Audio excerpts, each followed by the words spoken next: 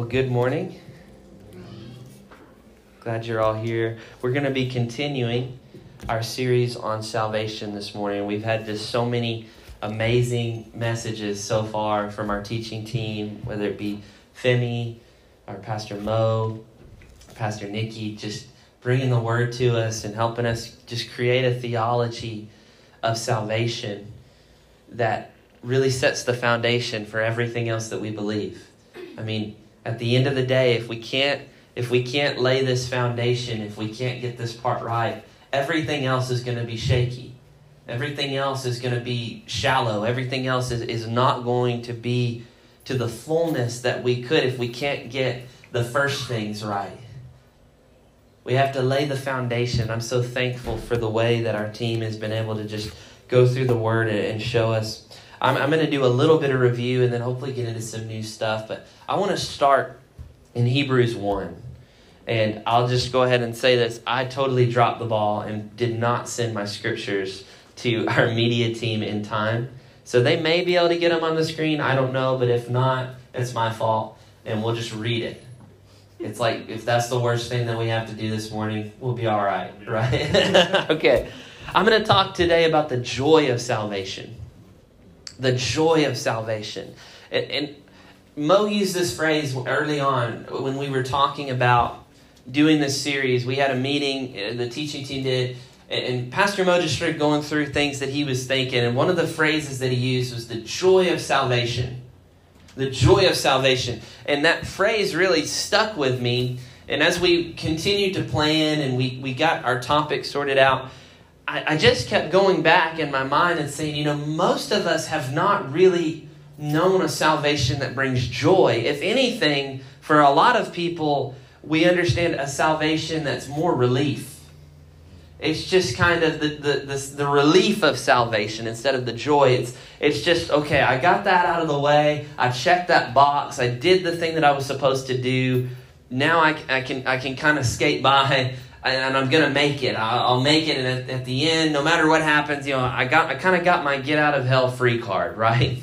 And it never goes beyond that for a lot of people. Now, you attend church here. This may not be you because we have a foundation here of joy and worship and life with the Lord and fellowship. We talk about these things. But still, even if you're in our culture, where we're not really, we love the good news of the gospel. We love the fact that we want people to come into the family of God. We want people to be adopted. We want people to have that security of salvation, to know that, man, we have eternal life with Him. That's good news. But, that's not where we stop here.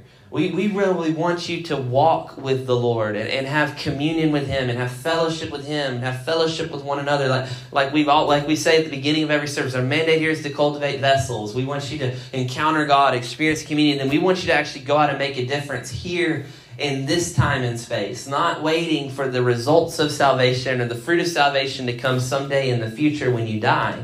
Thank God for that, but there's more, right? So when we're talking about this, a lot of people stop so short when we're talking about salvation. And I think Jesus really can show us, kind of the model. He kind of shows us what life can look like when you walk in fellowship with God. And there's a verse that I've really gained a lot of ground in myself. When I'm starting to struggle through some things, I'll pray this verse a lot. We're going to look at Hebrews 1:9. Hebrews 1:9, it says, "You have loved righteousness and hated lawlessness. Therefore, God your God has anointed you with the oil of gladness more than your companions." Now, this verse is talking about Jesus. As you're going through, it's talking about God's supreme revelation that, in times past, He spoke through the prophets. But now, He speaks through His Son. Jesus is the Father's message to the world. He says, I'm speaking through my Son. We have this example. We have the Word, as John would say. We'll look at that verse later. We have the Word as the model. Before there was a Bible, before we had New Testament, Old Testament, before we had a book that we could read from this morning, they were saying He's the Word. He is the Word of God. And now everything in the Scriptures is bringing us back to the revelation of who Jesus is. So he's saying it's God's supreme revelation. This is where he speaks to us by his Son, whom he's appointed heir of all things. And then he goes through and he says, well, the Son is exalted above the angels. And he goes through and talks about the glory of the Son, Jesus Christ. And then it goes, but to the Son he says, and that's when he goes into verse 8. And then we get to verse 9 where he says, of Jesus, because you've loved righteousness and hated lawlessness, your God has anointed you with the oil of gladness far above your companions. That verse rocked me when I first heard this, because I had to stop and go, hold on a second. Jesus is overflowing with joy everywhere he goes. And I began to examine myself, and I started to look around at all the people that I knew. And I started to think that most of the people that at that time I would have considered being the most close to God, the most devoted, the most faithful, those were the people that I also considered, and I'll just be completely honest with you. And this is not meant to insult anybody, and I'll explain some of this here in a minute. But the people that I saw in that light, they were often the most dry. They were the most boring, and they were constantly mad about everything. They complained about everything because everything that they were, like you only knew what they were against, right? They were just kind of somber. They sucked the life out of everything. Now, I know a lot of people that are really close to God that I consider people that I'm like kind of striving to be like, and they're not like that. So I'm not saying this is like everybody is like this. But if you think you know people like that, they're just kind of angry at the world. They see the world through this lens where like everything is bad, everything is wrong, so they don't enjoy anything, right? And then I'm sitting there going, but Jesus, the Son of God, it says that he hated lawlessness, he loved righteousness, yet he was filled with the oil of joy more than anybody. And I started to wrestle with this idea of how does he do both? Because when I think of hating lawlessness, I feel like we just need to kind of be mad at the world all the time, right? Everything is bad, everything is wrong, everything is evil. And yet Jesus walked in such grace to where even sinners wanted to be around him. The worst of the worst, the people in the most dysfunction, they wanted to be around Jesus. How does he hate lawlessness, yet still be so magnetic that everybody wanted to be around him? And I started to wonder this. And there's a number of answers. We could talk about a lot of reasons why. And, my goal is not to give a comprehensive list of why Jesus was anointed with the oil of joy far above his companions. But there's some things that I think that we can see in his life. Now, the question is why? How? What was this life that he was living? And we start reading through the Scriptures. And you see all these phrases. You see, joy unspeakable, full of glory, righteousness, peace, and joy in the Holy Spirit. And I've challenged myself with this, and I'm going to challenge you this morning. You need to look yourself in the mirror and evaluate. Am I walking in joy unspeakable, full of glory? Am I walking in righteousness, peace, and joy in the Holy Spirit? Can someone look at me and say, he or she, they are anointed with the oil of gladness more than anybody I know? What if somebody were to look at you at work or at your school or wherever you spend the majority of your time? Would the people that are around you, that spend the most time around you, would they go, man, he's anointed with the oil of gladness far above anybody else I know. He's the happiest person I've ever met. Would they say that about you? When I said that to myself, I was like, absolutely not. If I'm being honest, absolutely not. We get busy, we get distracted. There's things, I'm not suggesting some kind of utopic thing where everything is just awesome all the time. But just in general, do you walk with a joy in your life? And I want to tell you, if you can't answer that with just a resounding yes, I'm absolutely sure, I want to contend with you that maybe we've stopped short. Maybe we have not received the fullness of what God wants. And it's unfortunate. Many never experience this joy. Most people don't experience the joy of salvation. They experience the relief of salvation. Whew, I got it. I made it, right? You start hearing these phrases, that I want to make it. We write songs about it. Like, I've got to make it to heaven somehow. We have this weird view where it's like, I've got to make sure that I'm right. I got to make sure that no matter whatever I do, I'm right with God, and He's not going to overlook me. I'm not going to miss it.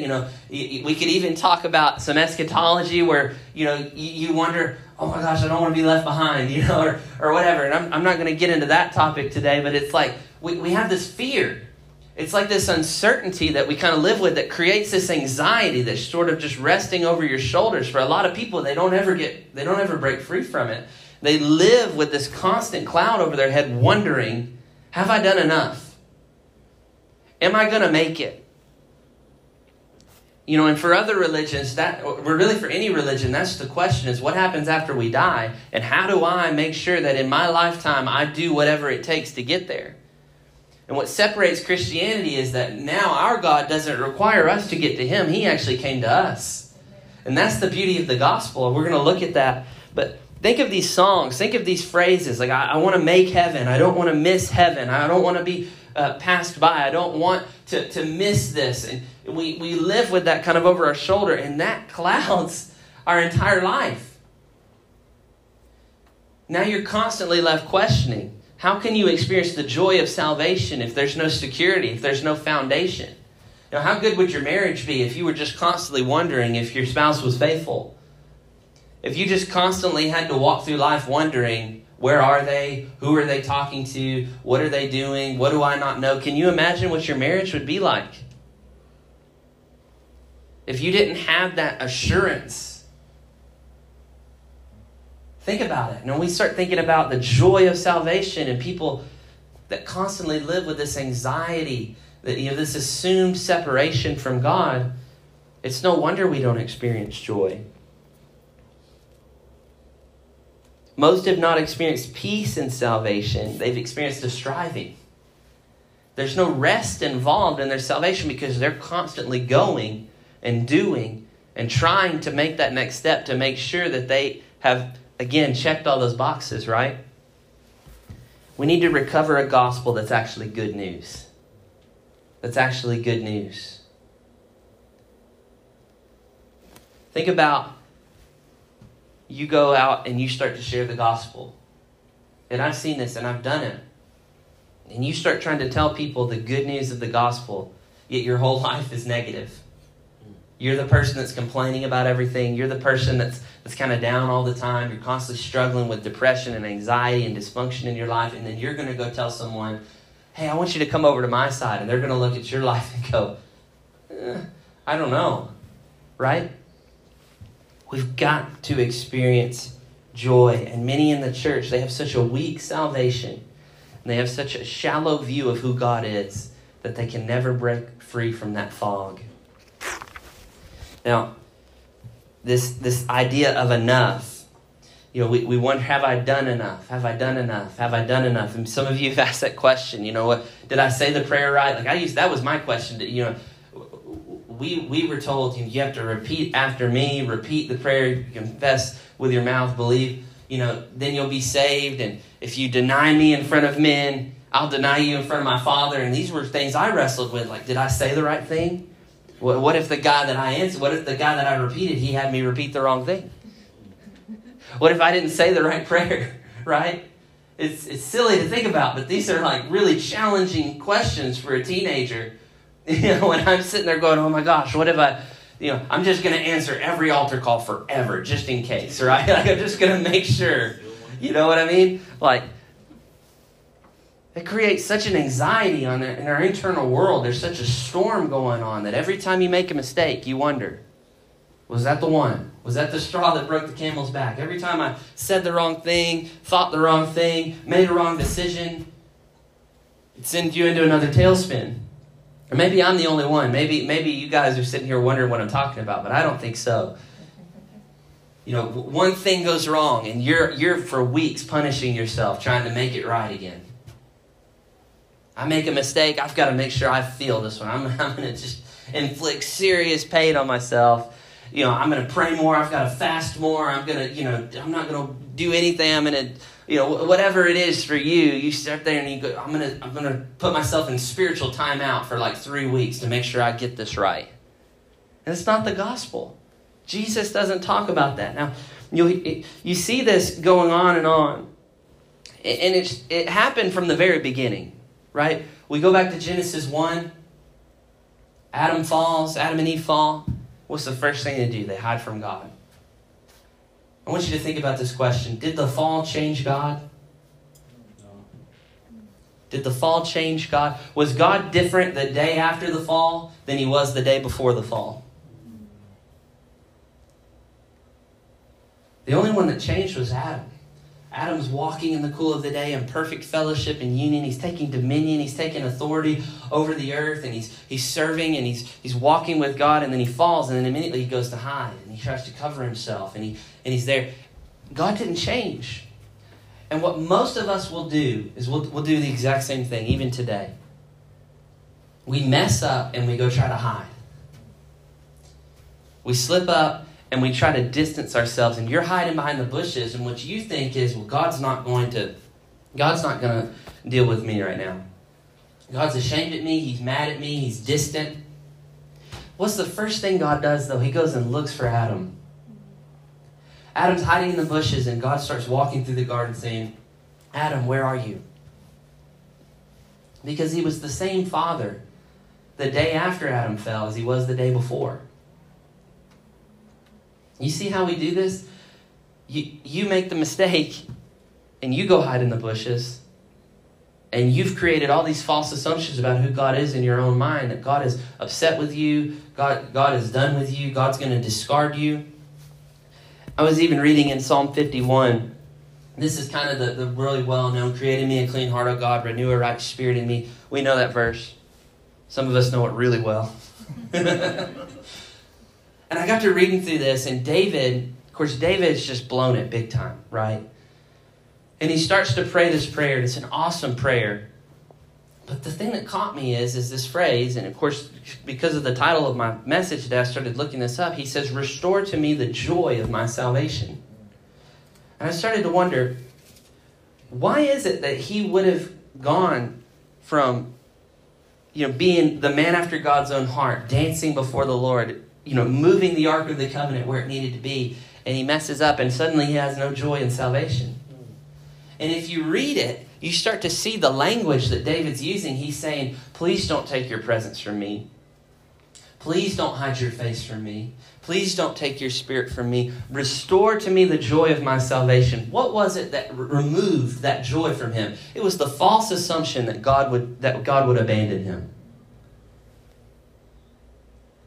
Because David was operating under this assumption of separation, that God does abandonment.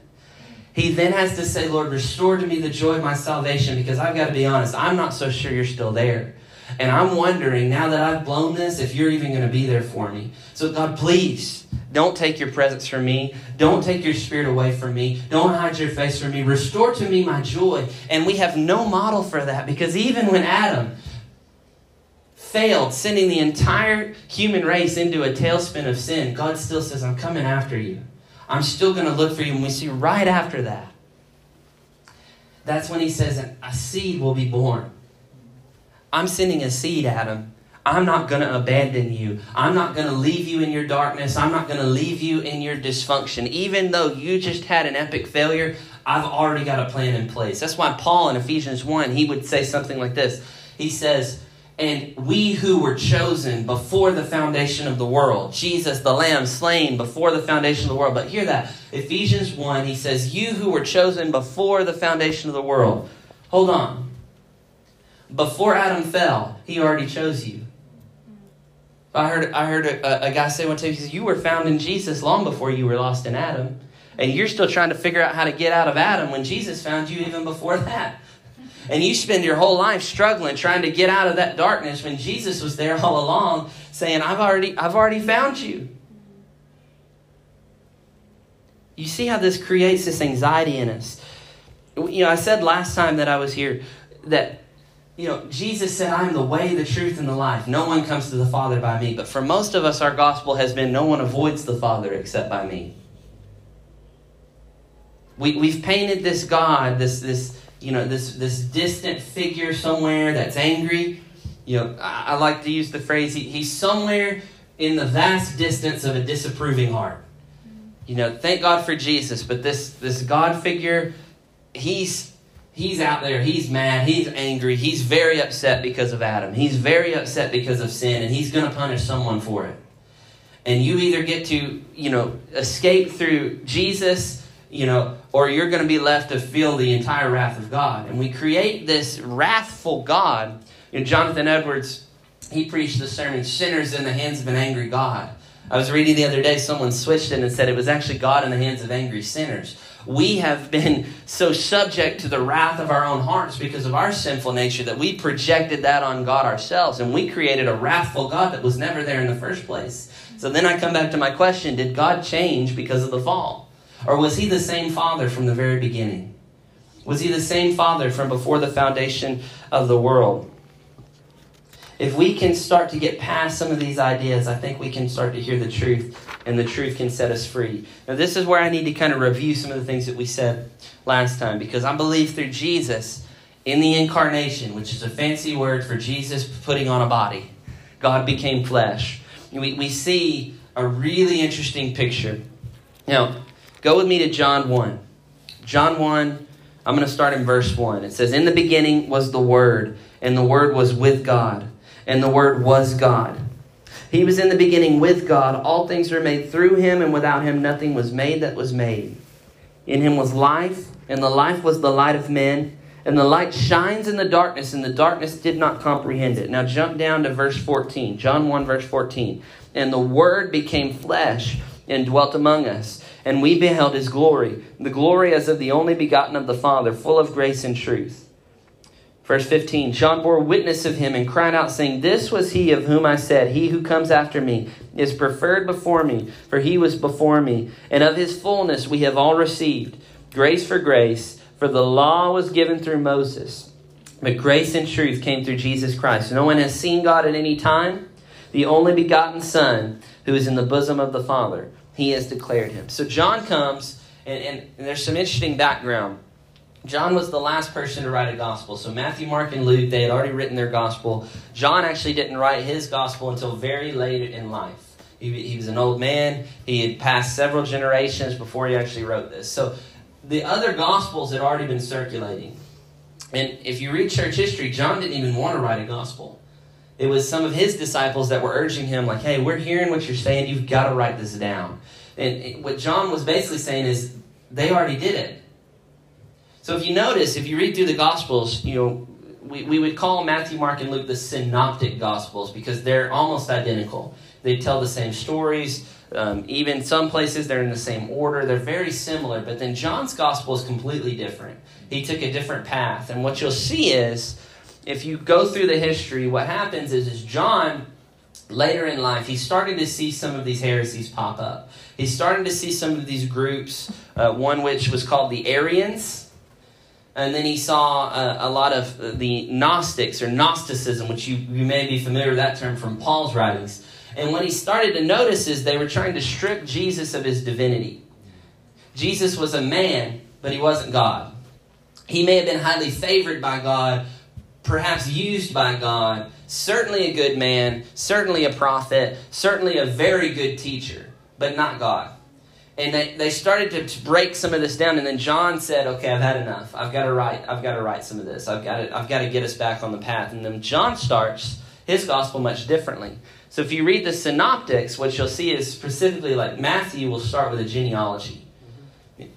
Adam begat this, begat that, begat this. And he goes through the line. And then he gets all the way to Jesus. And what he's doing is he's establishing the messianic line to say this was the one that was prophesied. Like we saw Isaiah say, the root of Jesse.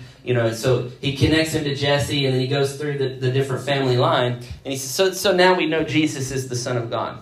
Because we can go from Adam all the way. And then John says, well, that's true, but it's not true enough. We need to go before that. And then he starts his gospel by saying, in the beginning was the Word, and the Word was with God, and the Word was God. You see, they were trying to strip Jesus of his divinity, and what that does is it actually then completely destroys the Trinity, which is one of the foundational things that separates us from other religions, because we have a triune God that dwells together in perfect unity, other-centered love, and then has shared that kind of life with us. And then what's important to that is what I said earlier. Because of the Trinity, and because Jesus was with God from the very beginning, we now have a God that crossed the divide to come to us rather than requiring us to cross the divide to come to him. I used to say Jesus was the bridge. Jesus was the bridge. And we had different graphics and stuff. You see Jesus is the bridge and you walk across the bridge and you get to heaven. Yeah, that could be true. Now I see Jesus annihilated the gap completely.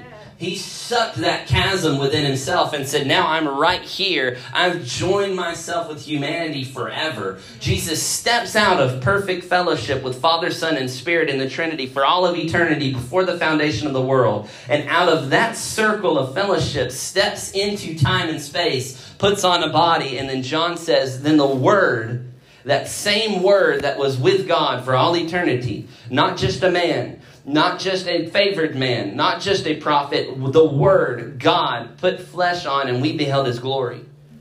That's so important for many, many reasons that I don't have enough time to explain why it's important. But here's the point I want to get across. Number one, God came to you. But number two, God was a father before he was a creator.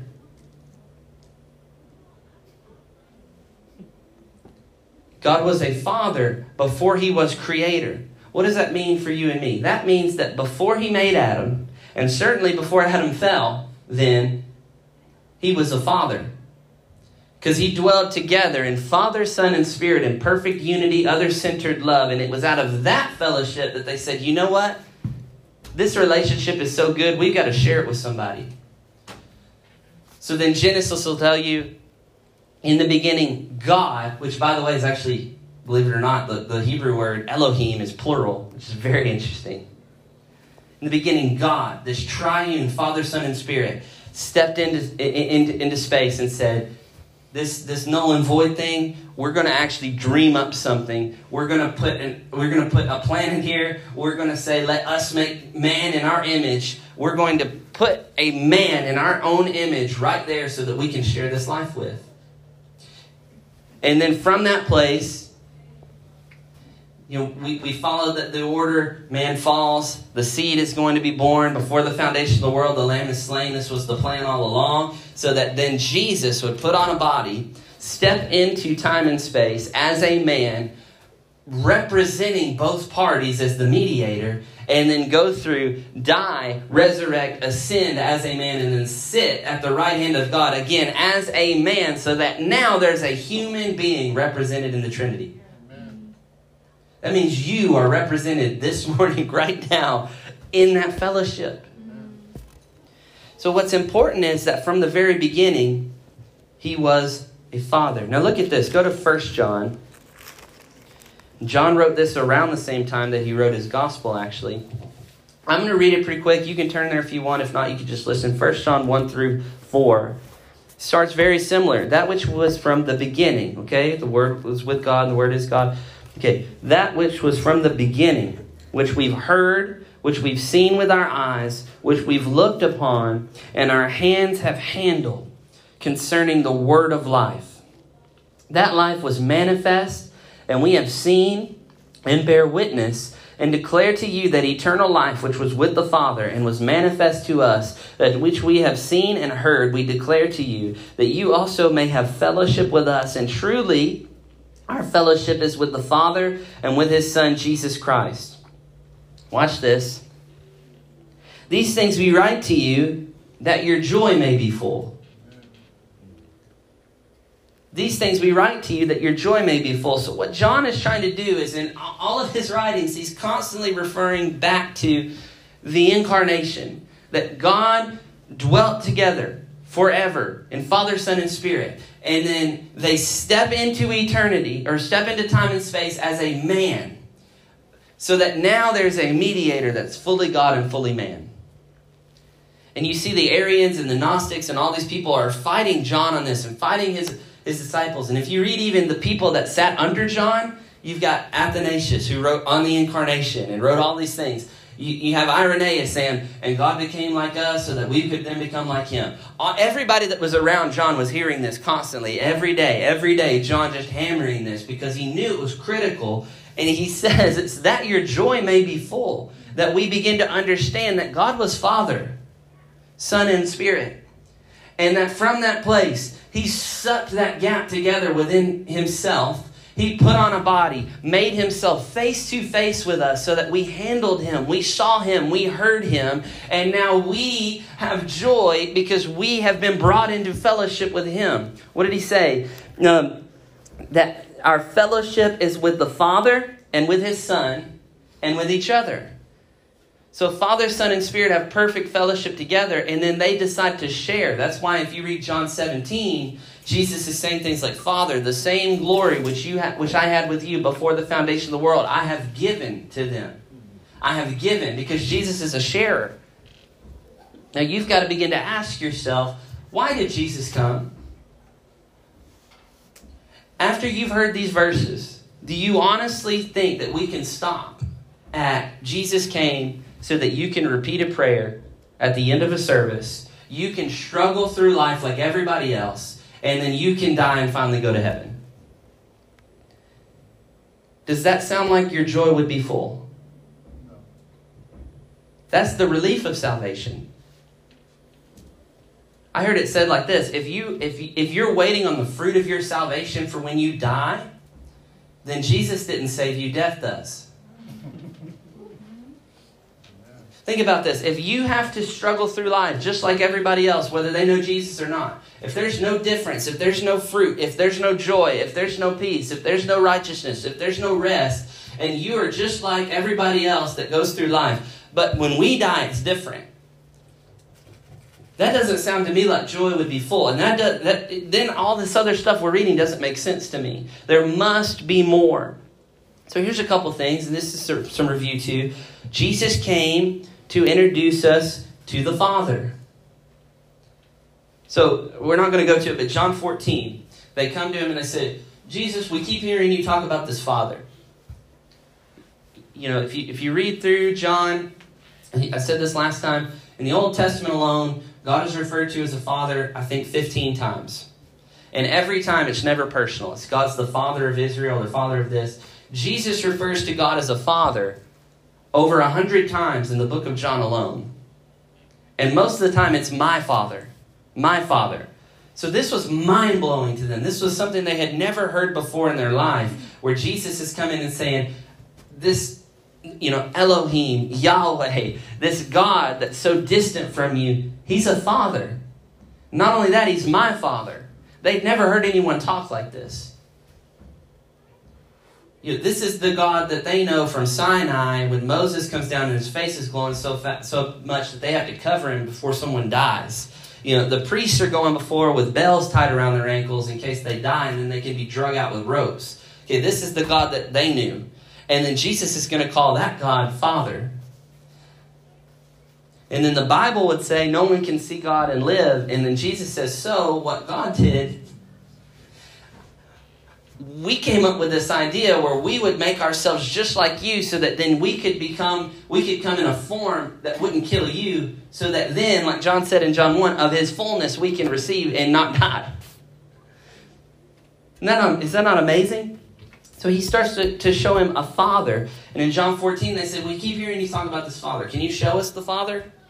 He says, well, if you've seen me, you've seen the Father. This is a funny phrase, I know, but it'll get the point across. Is Jesus God? Well, the real question could be, is God Christ-like? For most of us, he's not. He's wrathful, he's angry, he's destructive, he's kind of bipolar, right? He's a little schizophrenic, he can't be trusted, you can't get close to him. But Jesus, he's different. And what Jesus says is, no, forget everything you know about God that you haven't seen in my life. I am the fullness of the Godhead bodily. Every single thing that is found in this God and Yahweh and Elohim is found in me because I'm the Word made flesh. and I've come to make myself known to you in fullness. And then John got it, and he says, okay, of his fullness we've received. No one else was ever able to say that before. Elijah, I'll show myself to you, but you only get a glimpse. You only get a glimpse, because if I show you my fullness, you'll die. So in mercy, he says, I'll only give you a glimpse. If anything, the priests are allowed to go in because they've dedicated their entire lives to being able to do that, but no one else can. And then Jesus comes, and then John is able to say with confidence, well, now we know of his fullness we've received. If you don't understand the gospel, that sounds arrogant. Can you imagine being a Jew? Generation after generation after generation. My great-great-great-grandfather, he crossed the Red Sea. They were there in Exodus. They were there, and they were there when Joshua was leading them. And they start going through, and then John goes, yeah, I understand. Of his fullness we've received. And they're going, well, y'all are just this brand new group of people that they're calling Christians. We're not even sure what you believe. And then you're going to tell us that you've received the fullness of our God? And he goes, yes, because Jesus is God. Jesus is the fullness of the Godhead bodily. The Word made flesh. This Word which was from the beginning, which we've handled, which we've seen with our eyes. This is the God that you've been waiting for. So he came to reveal the Father. Not only that, Jesus came to bring us into relationship with the Father. So again, we have that God coming to us, not expecting us to come to him. Now, there's more to be said about that, but I'm going to move on. Now, not only that, Jesus, and I promise I'm going to get back to the joy thing, because you're going to see how this relates. Jesus came to unite spiritual and material. Or as I like to say it, he blurred the line between secular and sacred. And this is where the Gnostics came in. And this is why they could not deal with what John was saying, what Athanasius was saying, what Irenaeus was saying. Is because they were saying the world is evil. Everything in the world is evil. We're evil. And it deserves to be destroyed. Because of that, there is therefore no way possible that the God that we know is holy and other than would join himself to this world. And they couldn't reconcile that. So when John and Athanasius and Irenaeus and Polycarp and all these people were coming and saying, no, God became flesh. God joined himself with the material world. And then they're quoting Paul, who in Ephesians 1:10 said, in the dispensation of the fullness of time, he brought all things both in heaven and in earth together within himself. Or when Jesus would say, and on earth as it is in heaven. They couldn't handle that, because there's no way that a holy God would unite himself with such a fallen world. And what John was trying to say is, yeah, but because of Jesus binding himself to this world, he did what we couldn't do, which was restore that back to what was intended for it in the very beginning. And now if you will step into that relationship, you then can take your place as an ambassador who's been given authority, like the first Adam was, to take authority over the land, to bring it back into the fullness of what it was intended to be. So they just couldn't wrestle with this, and they were trying to see this. Now, you may not realize it, but a lot of our lives have been influenced by the Gnostics. Because we have such a hard time not separating secular and sacred. Okay, so this is sacred, but you don't see you rocking your kids to sleep at night as sacred. Because you're not reading your Bible and praying in tongues while you're doing it. Right, you may be a teacher, and that's great, but since I'm not teaching the Bible, it's not actually sacred. I may be just teaching math, so that's secular, but this is sacred. Me holding this microphone, and as long as I'm quoting scriptures to you, this is sacred. If I go, try to, tell someone how to just make their life better without using scripture, well, that's secular, right? We see these dividing lines everywhere. So that's when you see people that if you get really excited about God, they say, well, you should go into ministry. Which means you should be the one standing behind a pulpit one day. Not, forget all those dreams you had about being in politics or being a doctor or a lawyer or an accountant or whatever. If you're really serious about God, you got to quit all that and you need to get serious and get into the ministry, right? We've seen that. So we constantly divide these lines without realizing that maybe God actually has something to say in 4th grade math class. Maybe God actually wants some lawyers that have been brought into fellowship with Father, Son, and Spirit to represent someone in a court and actually show people what a real judge looks like. You know, that God was the one who was the judge that just violently pursued everything that would separate him from his people. And he says, well, maybe I'll put that same passion inside of someone and they'll become a judge and they'll be, a signpost. They'll be a testimony to everyone else, pointing people to me. And they're just, they've got a gavel in their hand and a robe, but they're doing it through the fellowship of Father, Son, and Spirit. Okay, maybe you work at a warehouse. Maybe, like I said, you may be a stay-at-home mom. I don't know. But you've got to quit separating secular and sacred. And go, well, what they're doing over there is important, but I'm just doing dishes at home. I'm just a mother to my children. I'm just a father who goes to work, comes home, mows my yard, plays with my kids, and does it all over again the next day. That's not that important. That's not significant. And what Jesus did is he put on flesh, bound himself to the world in the material sense to the point where now every single thing has significance. That through Jesus, heaven and earth have been brought together so that now there is no separation. So now ultimately in his eyes, it doesn't matter if you're preaching the gospel or you're just rocking your kids to sleep. It's all worship to him as long as you're doing it in fellowship with Father, Son, and Spirit. I heard a story, Baxter Kruger tells a story, he's one of my favorites, and he says he's a theologian, studied all over the place, written books, volumes of theology, just super smart guy, right? He was on a plane, and he says this guy comes on, and he looks like Indiana Jones. He's got the satchel, he's got the hat, the leather, he's doing all the stuff, right? And the guy sits down next to him, and he says, well, what do you do? And he goes, well, I'm a botanist. And I've spent a month in the Caribbean studying plants that are going extinct, and I'm trying to raise awareness for it because if these plants go extinct, then we're going to have all these environmental issues. And he said that for a solid hour to an hour and a half, this guy just goes on and on about these plants. He knows their Latin names. He knows what's going to happen if they die. He knows how to keep them from dying. He knows where they came from. He knows what they do. He knows their root, the stem, the leaf, the seed. He knows where they live, the climates that they like. And he goes through all of this just on. He's showing him on a napkin. He's writing all these. And he finally finishes and he finds out that this guy's a theologian. And he goes, well, I guess since you're a theologian, you probably want to argue with me about evolution. And he looks at him and goes, to be honest with you, I don't really care that much about evolution. I want to know where you got this love for plants. Because you're a grown man and you just spent 2 hours on a napkin explaining to me about plants. He goes, did you just take a good botany pill this morning? Was your mom a botanist? Is your dad a botanist? Like, where does this come from? This is not normal. And the guy goes, well, I don't know. I guess I didn't really think about that. And he goes, well, I know exactly where it came from. He pulls out his own napkin and he draws 3 circles that interlap. And then he puts a dot right in between where they all interlap. He goes, this is Father, Son, and Spirit. And this dot represents you.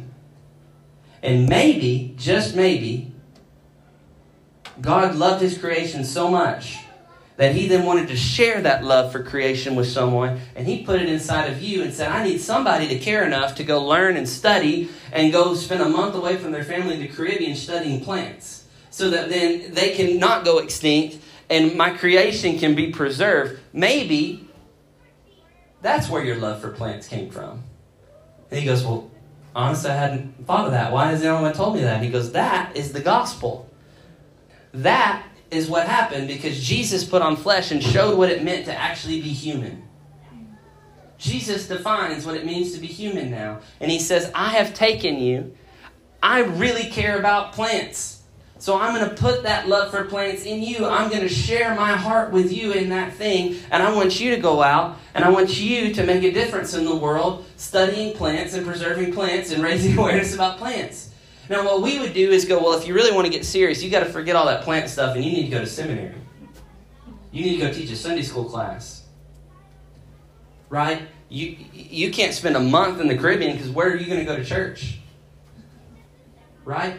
And what he's saying is, I have now brought all those things together where there is no dividing line anymore between secular and sacred. I don't see this as more important than that as long as you're doing it with me.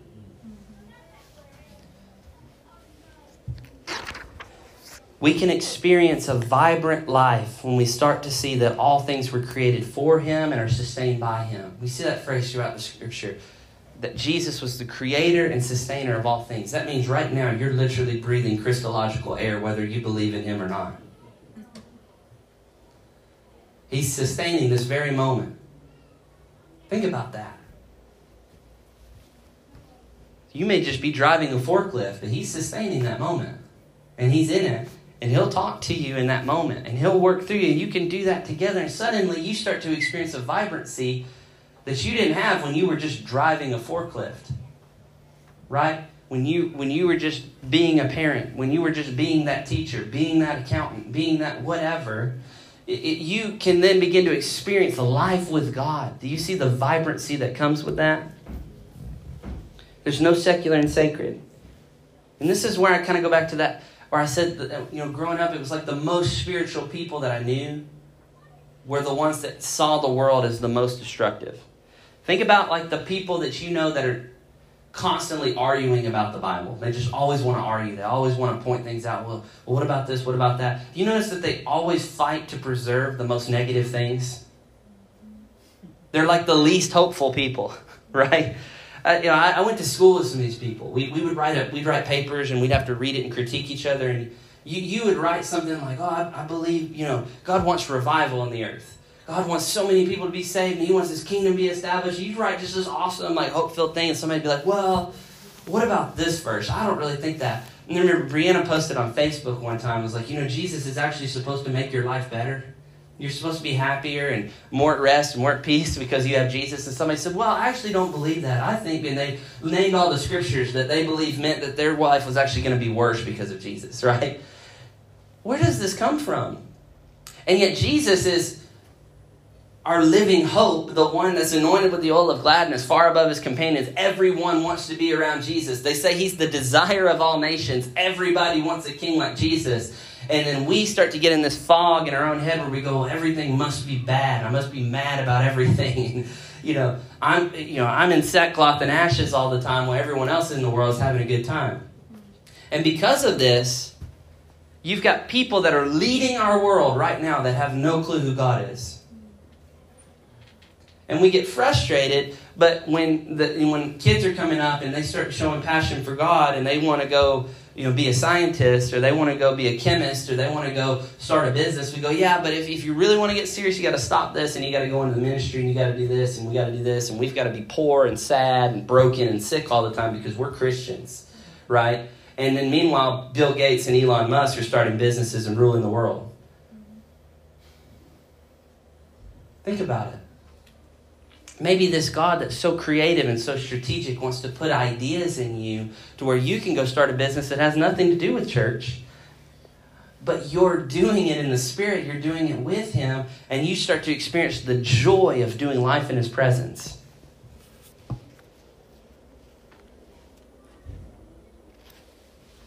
I want to kind of close with this.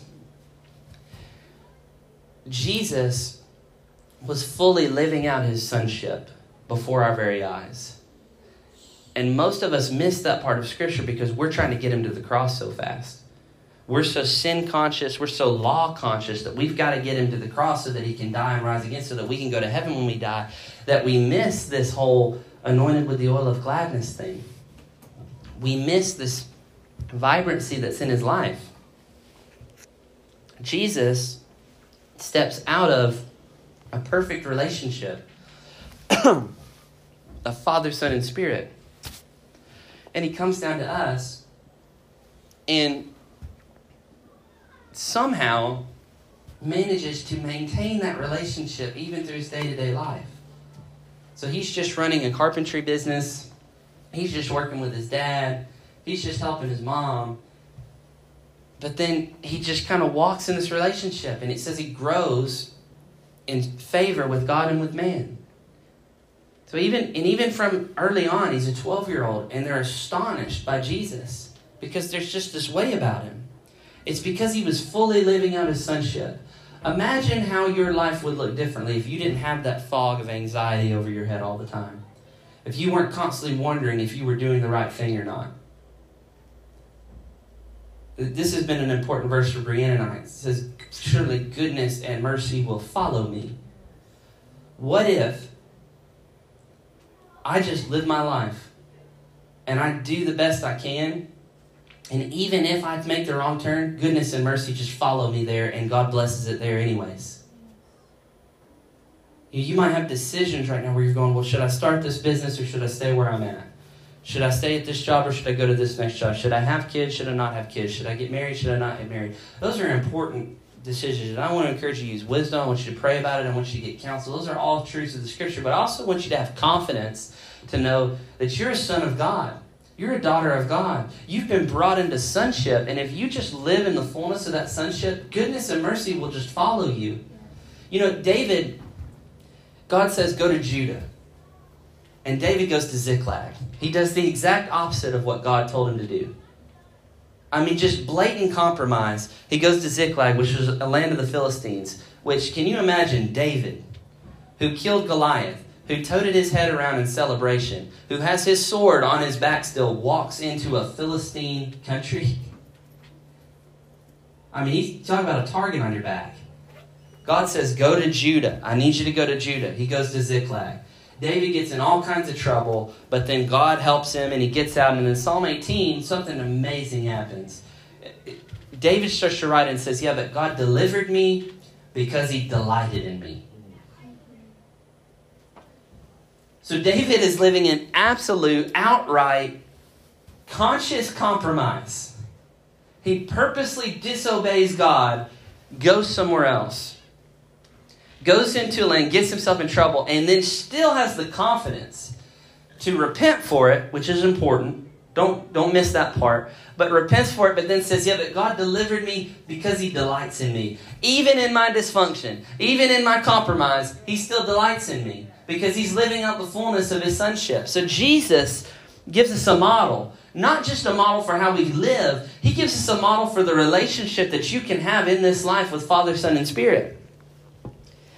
Now, what's so awesome about this is you start to see this exchange of I and you and me and I and my Father and us and you. And if you love us, we'll come in and we'll make our home with you. And Jesus starts going through all these things. Jesus came to show us what was possible for man and how they could connect with God. Now, that's not as mind-blowing for us, but again, when you've grown up in a temple era where they're doing sacrifices and they've got priests and they've got these things and they've got our, God out there, and then Jesus says, no, this is actually how you can live. It was completely revolutionary for them. So then Jesus comes, and this is where we see the gospel really come in play. Jesus comes as the mediator. So they create man, they're there, Adam falls. Jesus knows Adam's never going to be able to recover from that himself. Adam is never going to be able to muster up enough faith or enough whatever to be able to recover from what he just did. So what Jesus does is he says, well, I'll put on a body. I'll become Adam. I will go in the fullness of my sonship and I will say a yes that's stronger than anything that he could have come up with himself. And I'll just say yes for him. And then I will die as a man. I'll resurrect as a man. I'll ascend as a man. And I'll take my seat as a man. So that then Adam can now be represented in this fellowship again. And the beauty of this is we see him as fully God and fully man. He's the mediator, which means he has to fully be able to represent both parties. He has to be fully God or fully man. If he's only God, his sacrifice is actually insufficient for us. Because it's great that he died as God. That doesn't do anything for me. And if he's only a man and he dies, it's inspirational maybe. But it doesn't do anything for me unless God does it for me. So Jesus represents both. He comes as a man, dies as a man, resurrects as a man, ascends as a man, and is seated as a man forever. So it wasn't a brief moment in time that he put on a body. He became a man forever. So Jesus now represents man on the cross. He represents man on the tomb. He represents man in his ascension. And now forever, like I said, there's a man representing you before God. And when you die, you'll get to look eye to eye with a man that has sympathy for you because he endured everything that you endured. And you'll get to look face to face with him, and in tenderness, he'll wrap his arms around you and say, I know exactly what you went through. You're not going to have to stare into some inapproachable light. You'll look eye to eye with a man. That's good news. Now, the beauty of this is that we don't do anything to earn this. So that goes back to this enough thing. I promise I'm almost done. You don't have to do enough to accomplish this. You don't have to somehow find your way through life so that you do the right things, say the right things. Jesus did it for you. You just come in faith and agreement and say, I'll receive what you already did for me. And he did it for you, which here's what it means. This is going to be like the most complex thought I've given you all day. This is two degrees in Bible college for me to get here. You can't screw this up. You can't screw it up. Do you know the peace that can give you if you just live life that way? Now, your sirens go off going, well, you're just telling people they can do whatever they want. You're telling people they can live however you want. I promise you, anybody that's actually seen Jesus is not thinking that. Yeah. Jesus did it for us, which means I can't screw this up. Jesus would have to deny himself in order to deny you because he became a man, which means he joined himself with you forever. He would have to deny himself to deny you. Now, the first Adam falls. The last Adam comes and recovers it. And here's just this thing that's just been messing with me so bad. Why is it that we put more faith in the result of what the first Adam did than we do in what happened with the last Adam? We'll sit there and say, well, yeah, absolutely. Every person, whether they realize it or not, whether they believe it or not, no matter if they're atheist, agnostic, indifferent, whatever, they were affected by Adam. We can all agree with that. But then you start saying, well, now it's possible for every single person to be affected by the last Adam. We make Adam the hero. We make Adam's fall stronger than Jesus' resurrection. And then we're constantly trying to fight our way out of Adam. And Jesus is saying, I've already conquered that in you. I've already destroyed that in you. I've already undid everything Adam did. And then you wrestle through life striving with that anxiety and that fog over your head, wondering, have I got out of Adam yet? And Jesus said, well, Paul said, when he died, all died. When he rose, all rose. And now you can stand in confidence this morning saying, Adam died on the cross. And the last Adam rose from the grave. And he ascended and sat down and brought me with him and set me in his lap. And that's where you belong forever. And you don't have to wonder this morning. You don't have to struggle with this and wrestle with these ideas and this anxiety. He did it for you. And he wrapped you in within himself. And he brought you before the Father. And now all you have to do is turn the lights on. You know, Pastor Mo preached on the Samaritan, where, you know, the guy was lost. He was, you know, on the side of the road hurt. And people passed him. And then the Samaritan came and picked him up, brought him to the inn, took care of him, bandaged his wounds, gave him bread and wine, and then paid his way. We talked about this in our home group. What we would like, what most of our gospel would mean is Jesus walks up and says, well, do you believe that I'm the Good Samaritan? He goes, yes, I do believe. He goes, well, repeat this prayer after me. He repeats it. He goes, okay, now if you can figure out how to get out of that hole and get to the inn, I'll pay for you.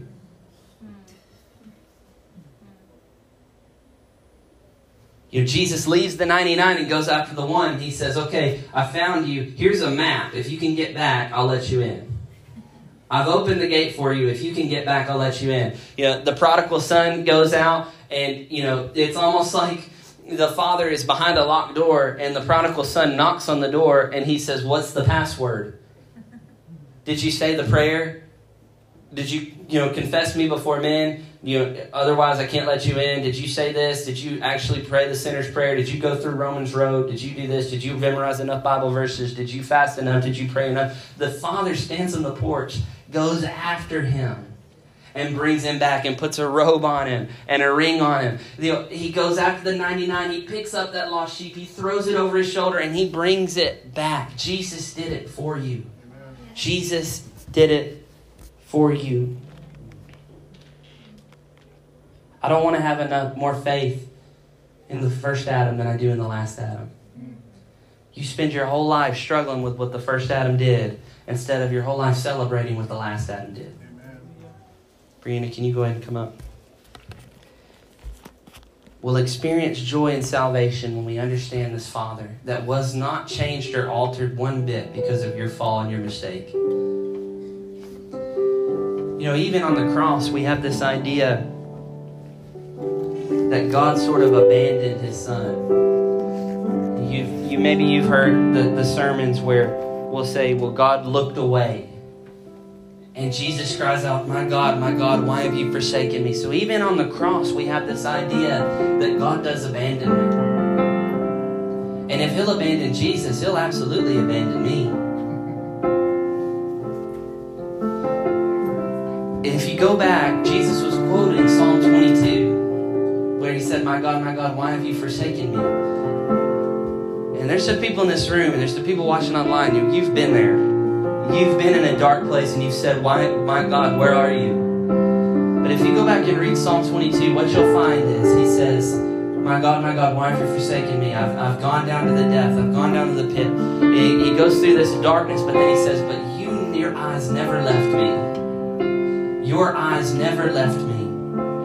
There was another time where Jesus was talking and he said, there's coming a time where you'll see me no more. And I'm going to the cross to die. And you'll think that I'm going to be alone, but I'm telling you, I'm not alone because my Father is with me. You see Abraham and Isaac, where Isaac goes, hey, we'll see the wood, see the straw. Where's the sacrifice? Abraham was well into his elderly years. Some scholars think Isaac was about 30. Isaac's in the prime of his life. You don't think that he could have overthrown Abraham? And as father and son, they go together and say, we'll do this. Jesus tells us the Father never left me. He never abandoned me. You may think I was alone, but I'm not alone. I'm not alone. And in your case, wherever dysfunction or darkness you're in, you may think God's looking away from you. You think he's turned his back on you. You think that he's abandoned you. And I want to tell you this morning, he does not do abandonment. He does not do abandonment. And you can stand with confidence this morning and say, you never left me. Your eyes never left me. So Lord, we thank you for it. We thank you that you pursue us.